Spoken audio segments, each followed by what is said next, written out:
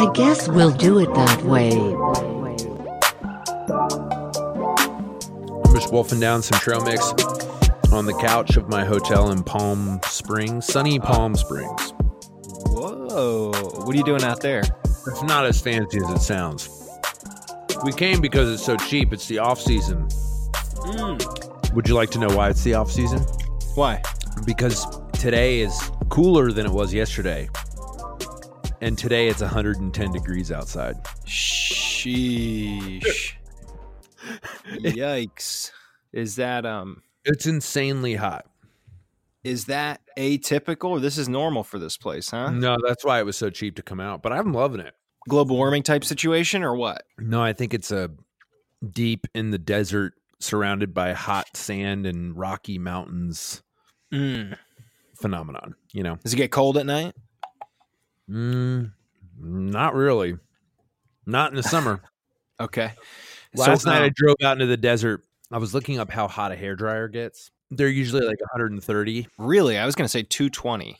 No, 130. So picture a slightly less hairdryer blowing in your face while you're driving.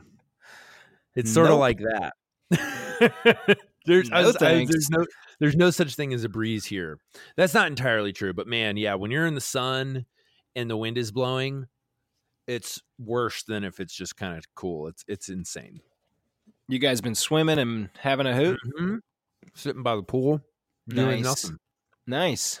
What have you been up to? I went and saw Once Upon a Time in Hollywood yesterday. Ooh, I'm excited to talk about that then. Have you seen it? Mm-hmm. What'd you think? I saw it opening day on Thursday at the Cinerama Dome in Hollywood. What's the Cinerama Dome? It's this famous old theater. Is it Tarantino's theater? IMAX theater? No, his is the New Beverly. Oh, okay. But the Cinerama Dome is in the movie. And, it is. And it's right in the middle of Hollywood. It was actually kind of a surreal experience. I was editing at our post house, Stand Post, which we can talk about. I was editing at my post house on Sunset Boulevard. And then my editor was like, hey, I'm going to go see Once Upon a Time in Hollywood. It's showing in 70 millimeter at the Cinerama Dome, and it's fun. There's like 500 people there. It's a huge theater. Sure enough, the Cinerama Dome, I walked over. It was like right around the corner. Whoa. It was kind of a cool little Hollywood experience, making my own movie and then walking over to the Cinerama Dome to watch Quentin Tarantino show me how the big boys make movies. Yeah. Yowza. It's insane.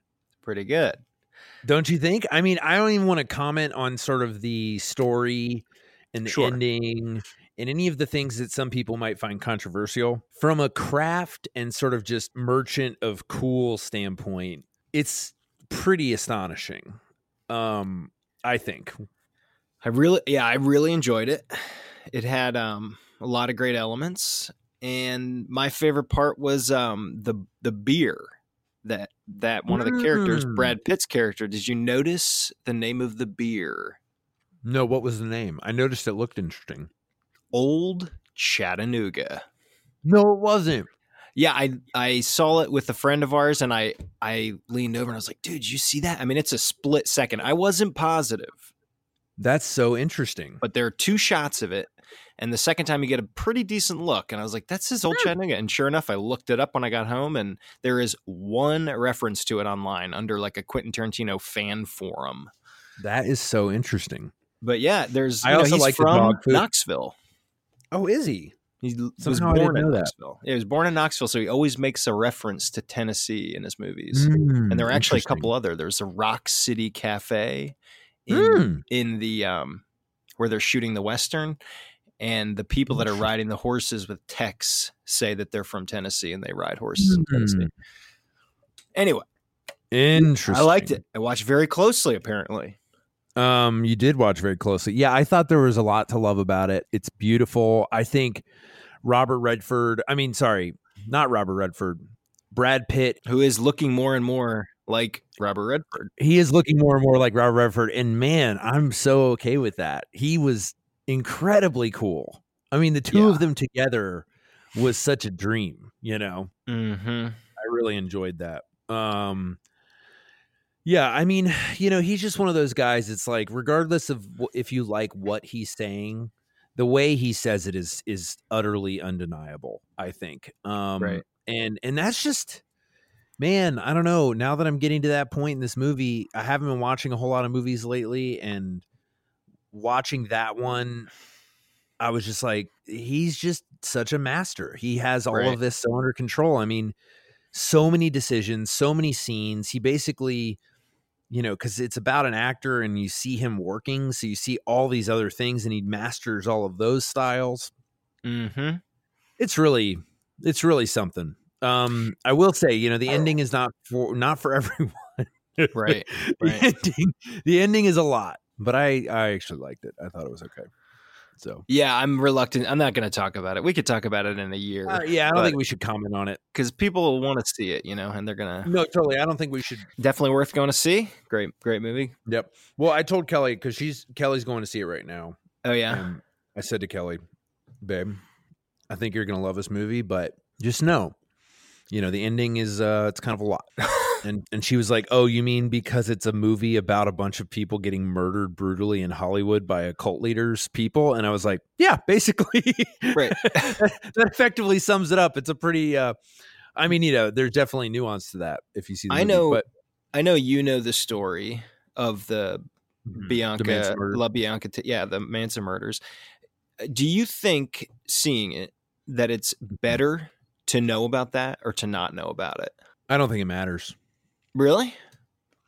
I think it's a Hollywood story, you know? I talked about this with the guy I went to see. I think it adds to the sense of dread. Let's put it that way. If you know the thing, I think it definitely adds like some context. Yeah. But I don't know that it's essential. What do you think? Well, I have two approaches. Partly, you can watch this just as a great story unto itself. Mm-hmm. It could even work in a fictional world. If he had changed the names and put it in the 50s or whatever, it still would be a great movie.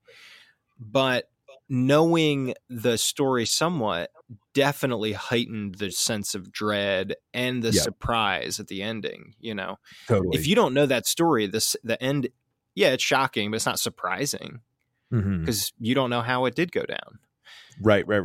Yeah. Oh, I will say that. Yeah, I did know how it ends, and I really enjoyed the surprises that he threw in there.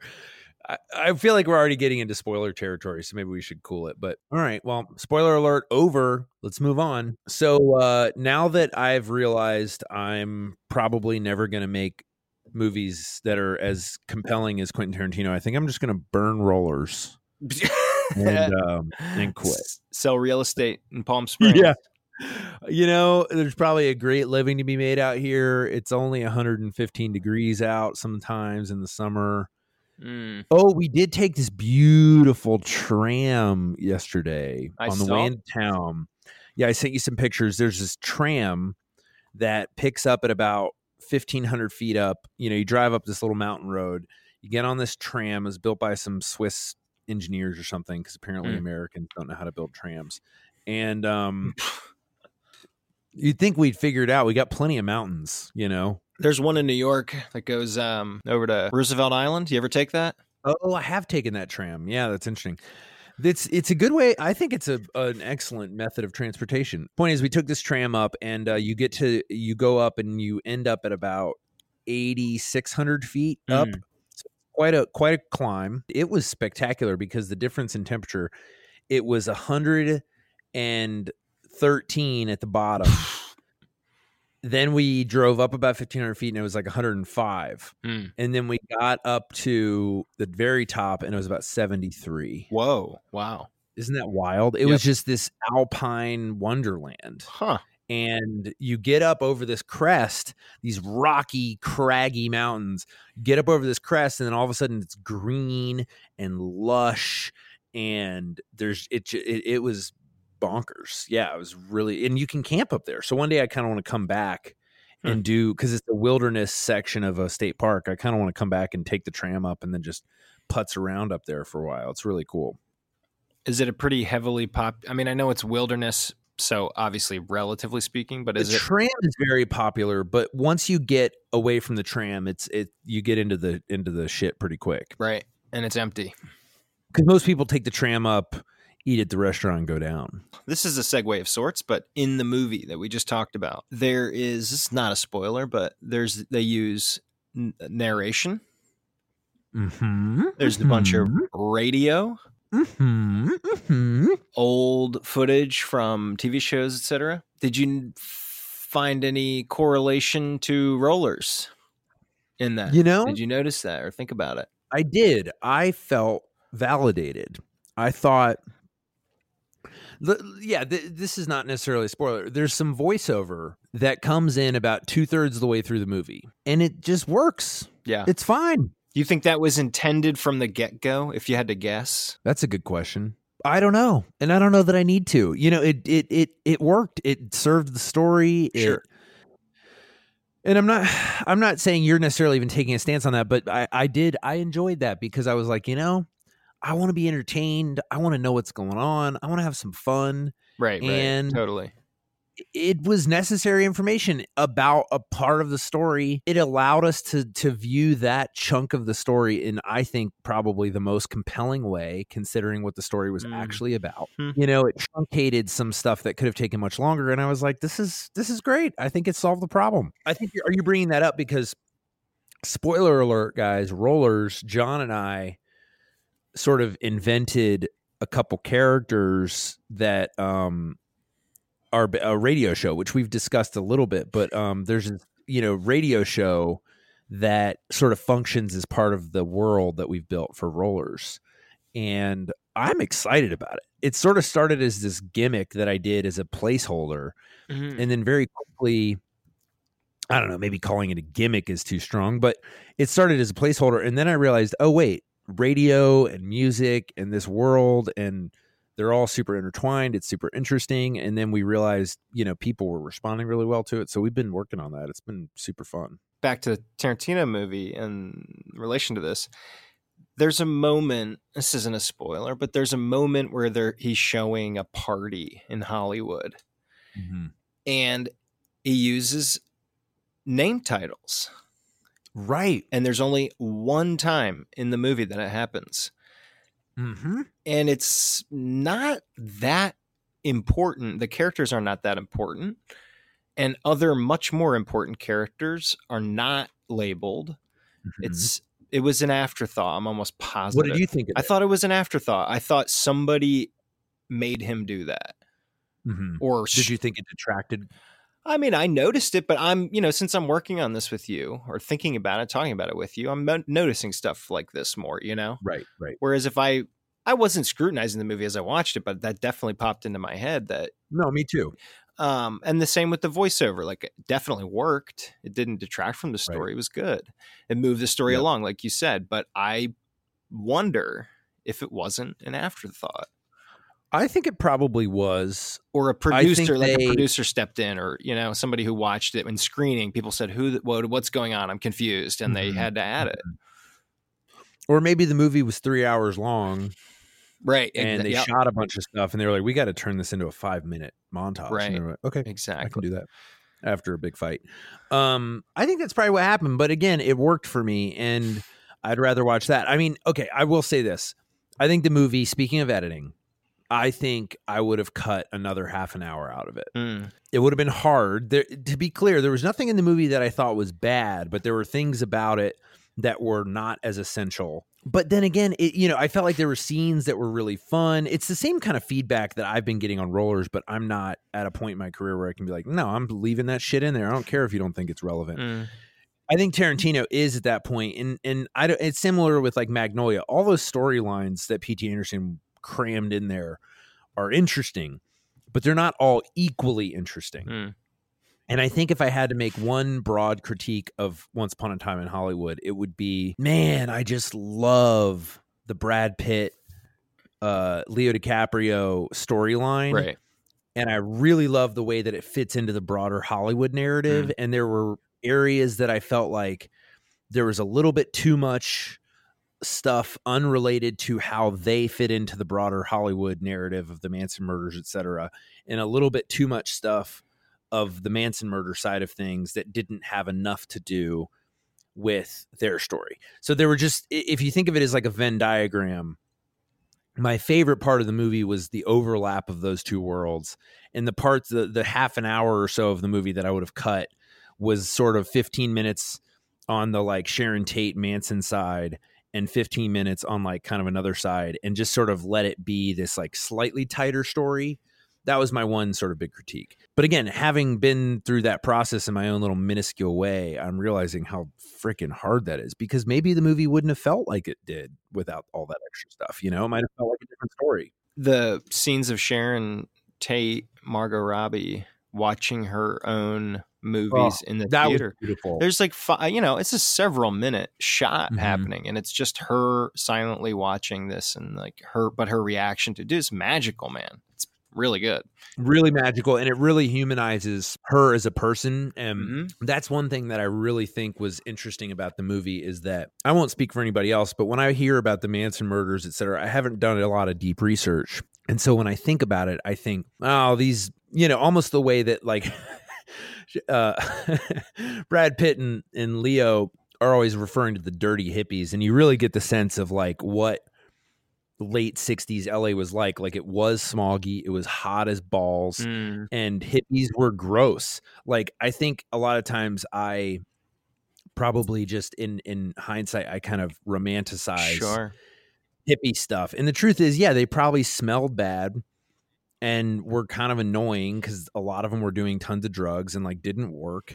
And, I mean, not all across the board, but like, I imagine it's like the way I feel. It's probably similar to the way I feel about certain sort of subcultures now. I'm like, it sounds cool, but like not, it's gross. Like, it's, we were thinking about going to Vegas, and I was like, I don't know.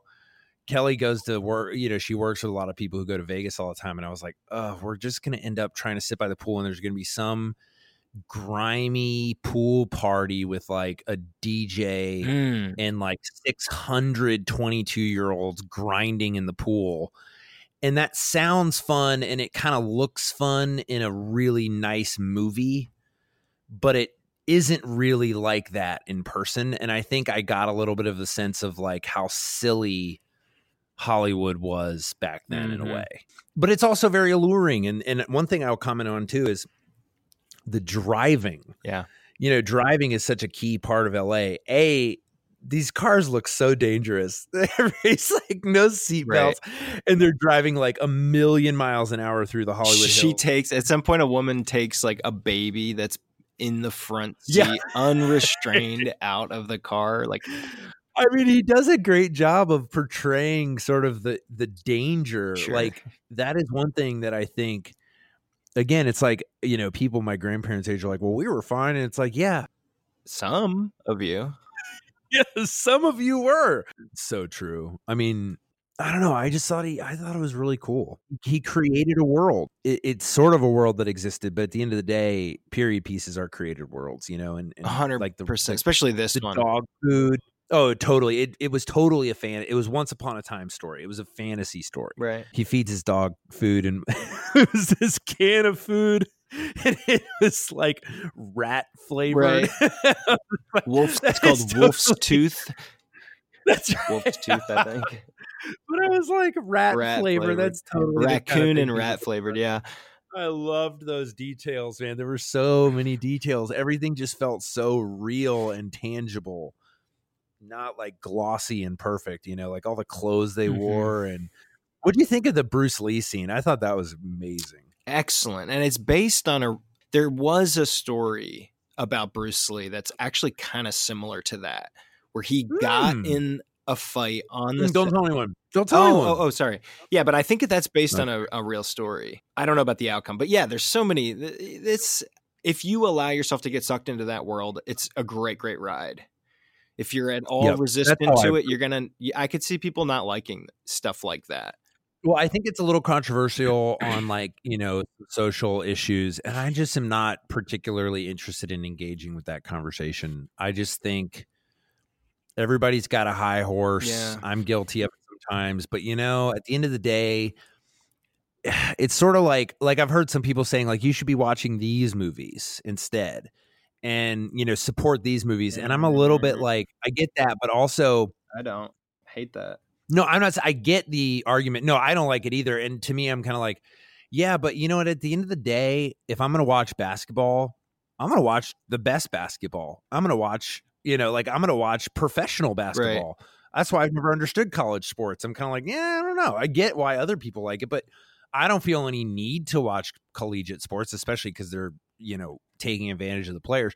But that's just it's an example of like, even as an indie filmmaker, I watched a movie called Under the Silver Lake. And I know some people are involved, and I know it was a big saga, and I'm really not even like hating on the director. The guy who made It Follows, which I also just frankly didn't think was very good. I liked it. I saw that in the theater with my pal, and I liked it. I thought it was good, but I just felt like all homage into a voice, Sure. Okay, that's fair, but whereas Tarantino is somehow all homage and all voice all at the same time. I was gonna say this about Once Upon a Time in Hollywood. I as soon as I left the theater, I think I texted you or probably a couple people, and I was like, I don't know that Tarantino has a whole lot to say all the time. I think he's got a pretty bleak, sort of simple-ish outlook on the world that I don't find particularly interesting. But man, the way he paints pictures of characters in the world is so incredible that I almost don't care what he has to say, because I can, not everyone has to do everything is what he's doing in the ending, which is the controversial part, or like in general, what is this movie we're seeing? I'm like, it's beautiful. It's entertaining. It actually does, to me, capture some sort of social commentary in a weird roundabout, not on the nose way, which is kind of what I think is interesting anyway. And I want to watch what I want to watch, make compelling movies. And I'm saying that as an indie filmmaker, knowing that very few people will probably watch my movie, because at the end of the day, if it's a weekend and you're thinking about going to the movies, which is already a big if, what are the chances you're going to see Rollers instead of Once Upon a Time in Hollywood? Slim.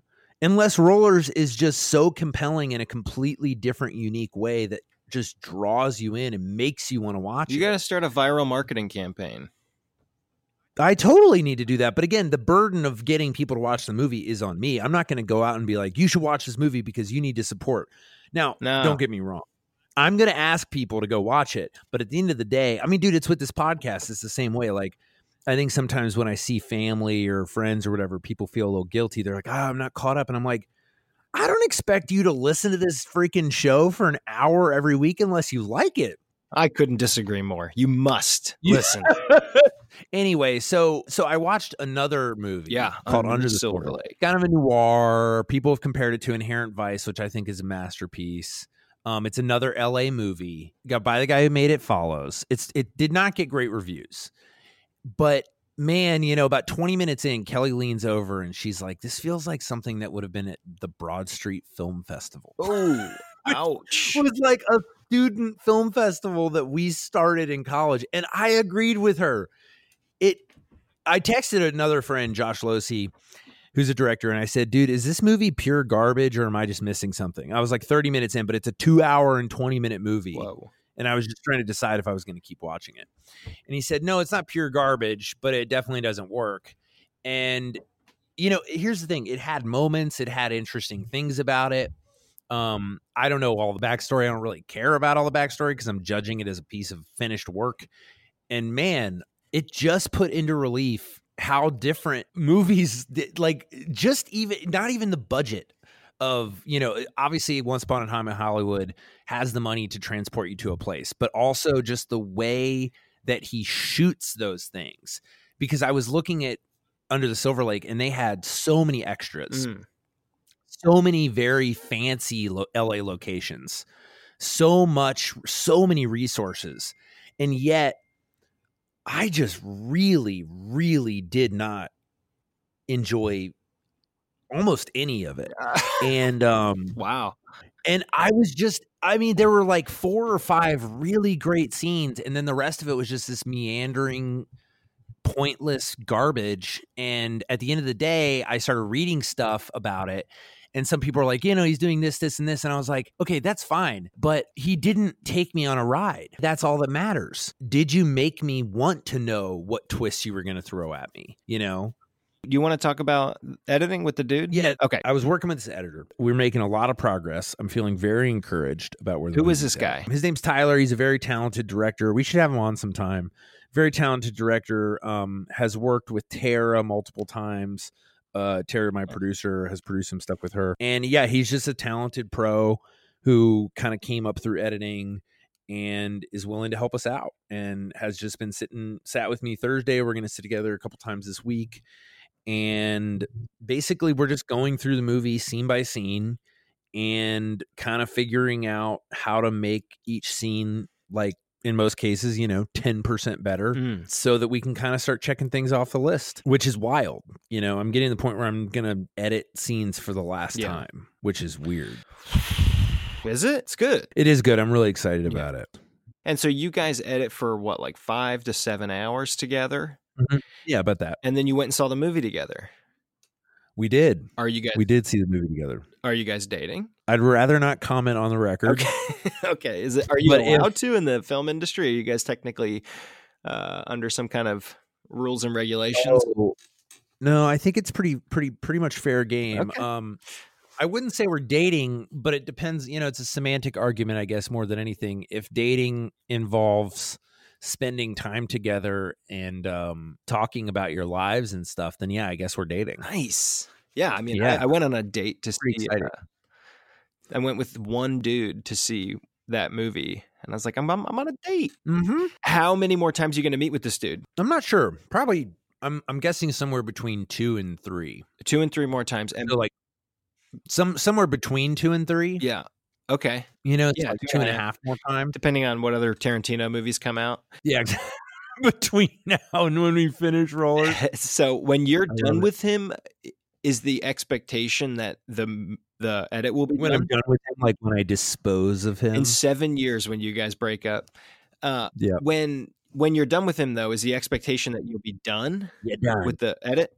Well, I have a deadline. Oh boy, I don't want to say it on the air yet. Okay. I have a deadline very soon that is a soft but semi-soft. It's a. We got it. We got the joke. It didn't start as a joke. It is a picture like on the scale of gas to granite rock, Yeah.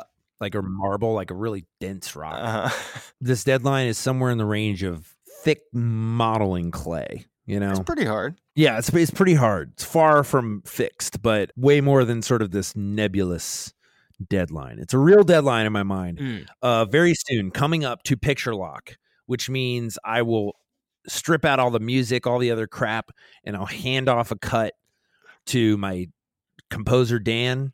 I'll hand off a cut to the sound people, and I'll say, do with it what you will, and we'll begin working on it in a different capacity. Again, seeing Once Upon a Time in Hollywood, I was like, sound and music and they just are so important if you're if you're the kind of filmmaker that I am, which is like, I never had money, I never had cool cameras, and I never had great actors, so I just had to make stuff interesting the way I could, and a lot of times that's with that stuff. And I feel like I've been trying to make this movie to some extent with one hand behind my back, because I just haven't been at the point where I can really do the things that I feel most experienced at, and I'm getting to that point where I'm like, ooh, this is gonna be so fun. So I'm really jacked. I mean, even this radio stuff, that's how I feel. I'm like, I like just making stuff. I like making stuff that's funny and interesting and compelling, and I like to iterate, I like to do stuff that I can try and then fix it and then do it again and then do it again and then do it again. And it's fun to be at the stage where everything isn't front loaded with prep. Right. Do you have a marketing plan for the film? No, I think, the real plan is try to get into a major spring festival. Mm-hmm. That's when I think, once we know what festival we're premiering at, the dream would be that we sell it to the kind of distributor who's going to get real pumped about it. whether they're small or big, they're going to get real pumped about it. And they're going to say, I know who's going to want to watch this movie. And we're going to say, we think that's who's going to want to watch the movie too. How do we find them? And they're going to be like, well, we have Carla on our staff. She's an expert in marketing, and she's going to work with you to figure out how to position the movie. And I don't want to count my chickens before they hatch, but I really can't imagine a scenario where no one wants to buy this movie.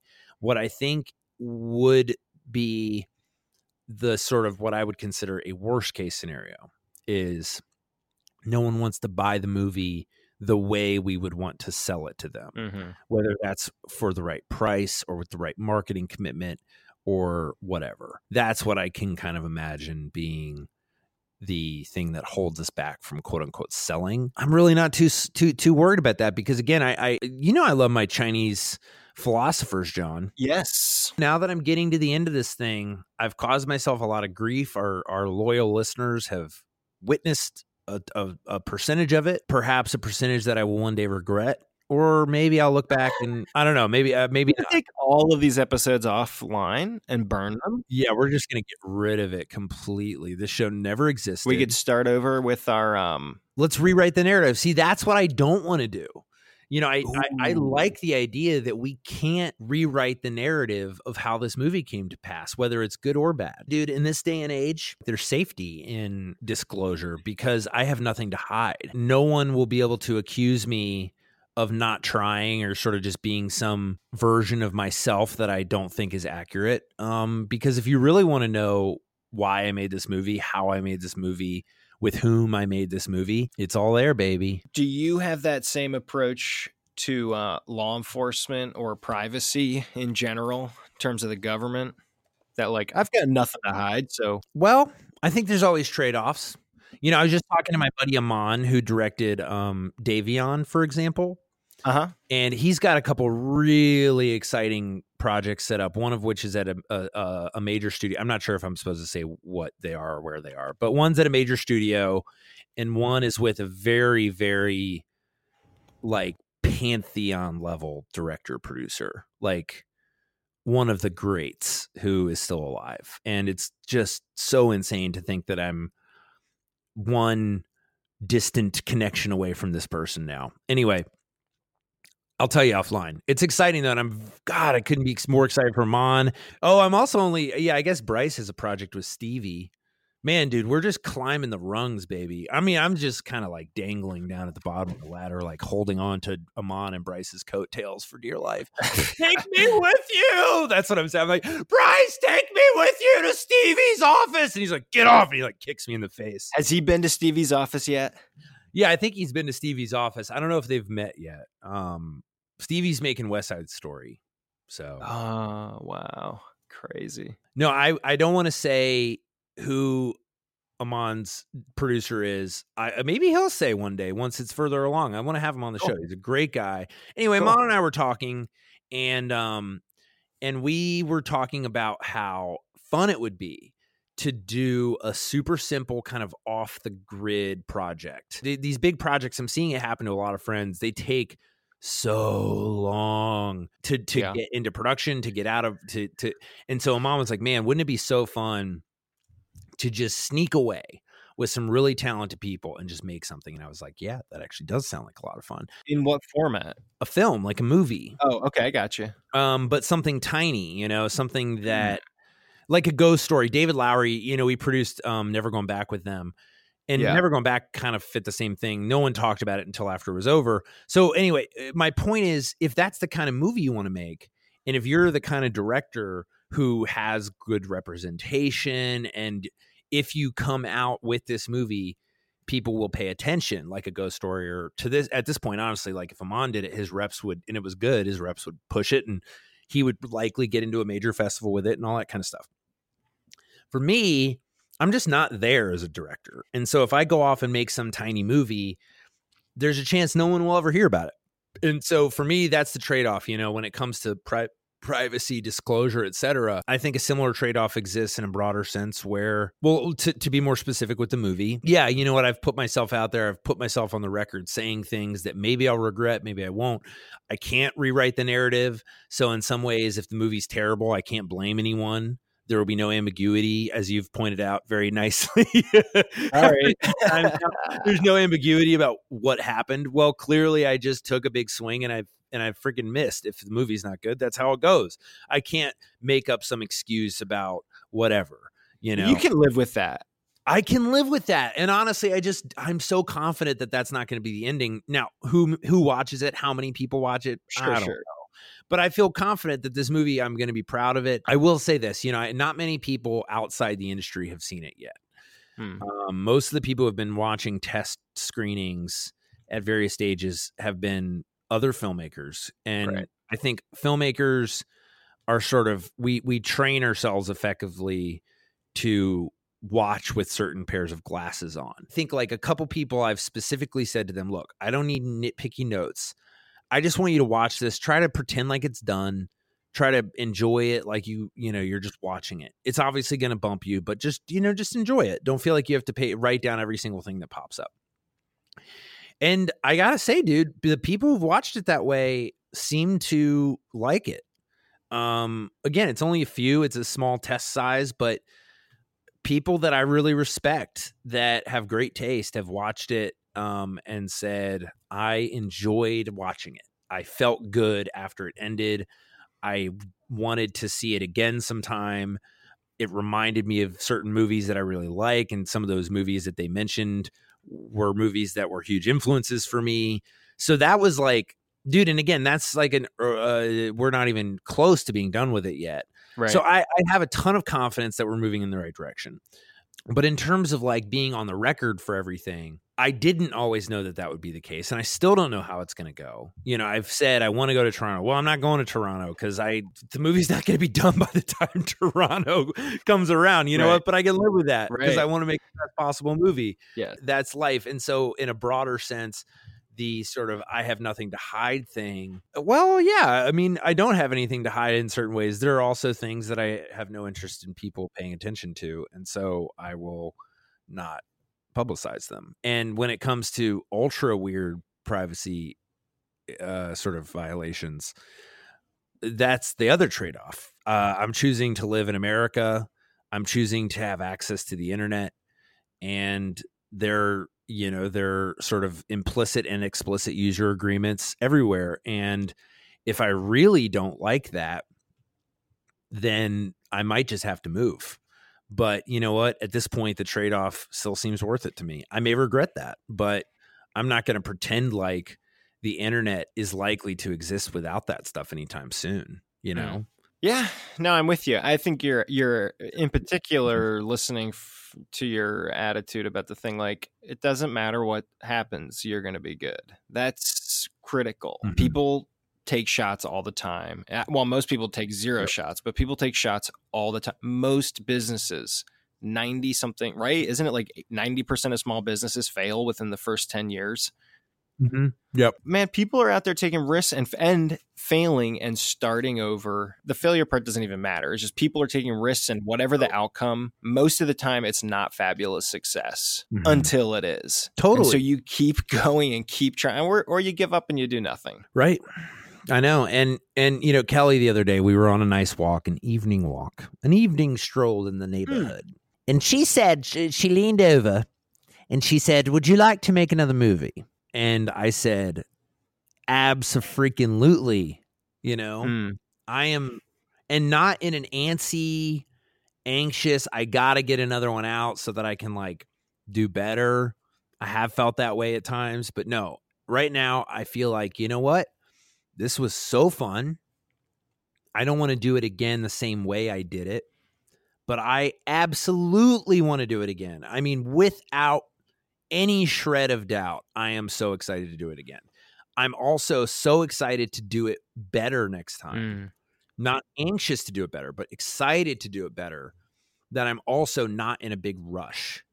Right. You know, I want to wait until I have the right idea and the right opportunity to make sure that my quote unquote sophomore effort is better and a step up and worthwhile, because and that may not be any particular measurable increase but that I feel like I have learned something different and something new on the next project.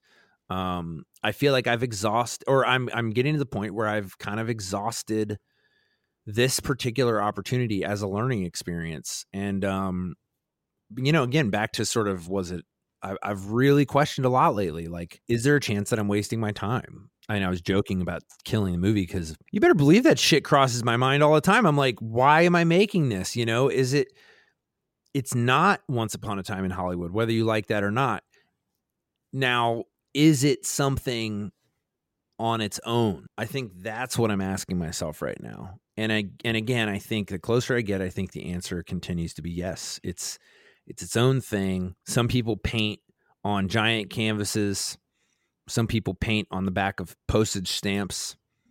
Some people compose music for a flute, and some people compose music for orchestras and do operas. And one day I would love, like, Tommy was saying this in our last interview, I am doing a lot of writing. I find the arts just compelling in general. And I'm realizing, that they're all valuable. And in a way, I couldn't be more thrilled with Rollers in that sense, because I just look at it now and I think I fully exploited the resources I had at my disposal. Yeah. I had amazing talent, so I leaned into that. I had an amazing location, so I leaned into that. I had amazing music, so I leaned into that.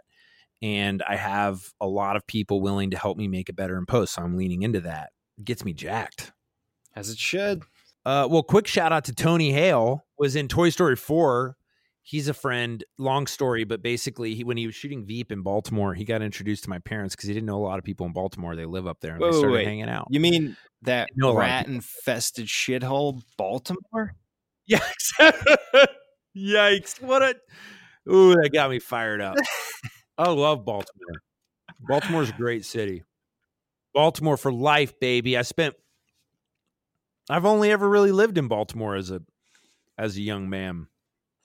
That's where my home has been. Take that. Well, it's definitely not. There are parts of it that are pretty rough, but I mean, it is a great city. True. There are a lot of rats in Baltimore, but to characterize the entire city that way is absurd. Tony Hale, she in Baltimore. Point is, he lives out here, but we've talked a bunch and, talked about different movies and stuff. Anyway, big shout out to him because he was in Toy Story 4, leading role, like the third highest grossing movie domestically this year. Freaking blew up. So really proud of him because he's had such a long career. He's got a new show coming out too, called Archibald's Next Big Adventure, and it's about this bird who's always looking forward to the next thing. I actually think it's based on a kid's book he wrote, and it's actually really good. I went to a table read. It was really fun. Well, do you have any other thoughts, Jan? No, I think that's good. Let's leave it there.